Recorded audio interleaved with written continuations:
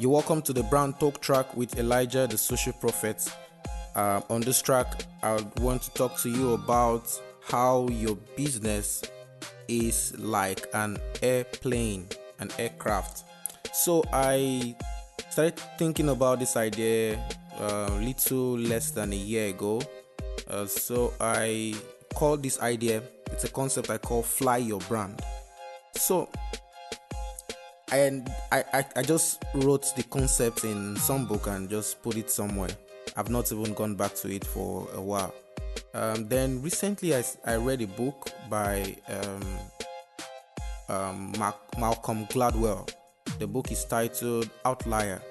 Then there's this chapter in the book where he talked about the situation of the South Korean airline that was involved in multiple plane crashes from back to back, and how they got it solved. And you just discover that it wasn't really about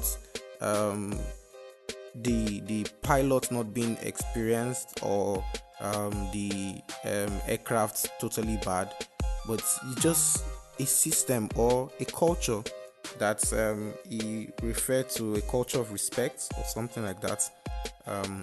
So you just discover that sometimes aircraft don't fly the way they should, simply because some things just go out of connect. Now, just like an airline, that's the same way your brand is. You are a pilot of your brand, and for your brand not to crash like the South Korean airline in those days, you have to be willing to do two things. The first thing is you have to be willing to learn and listen. That means as a pilot, you have to be able to listen to your crew, especially your first officer, your co-pilots. You have to be willing to learn and listen.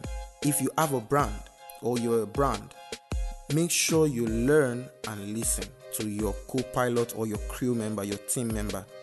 Number two thing that affects the South Korean aircraft and affects every other plane, whether the successful or the failed ones, the same way it also affects brands, is that you need to get a co-pilot.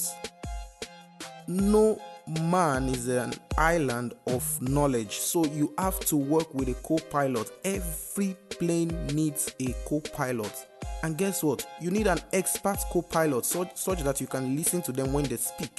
So one of the things they discover in the South Korean situation is that when it's the co-pilot, they're just too scared to talk to their pilots, simply because of maybe inferiority complex or what the writer referred to as the culture of respect. So, two things: learn and listen. Be willing to learn and listen.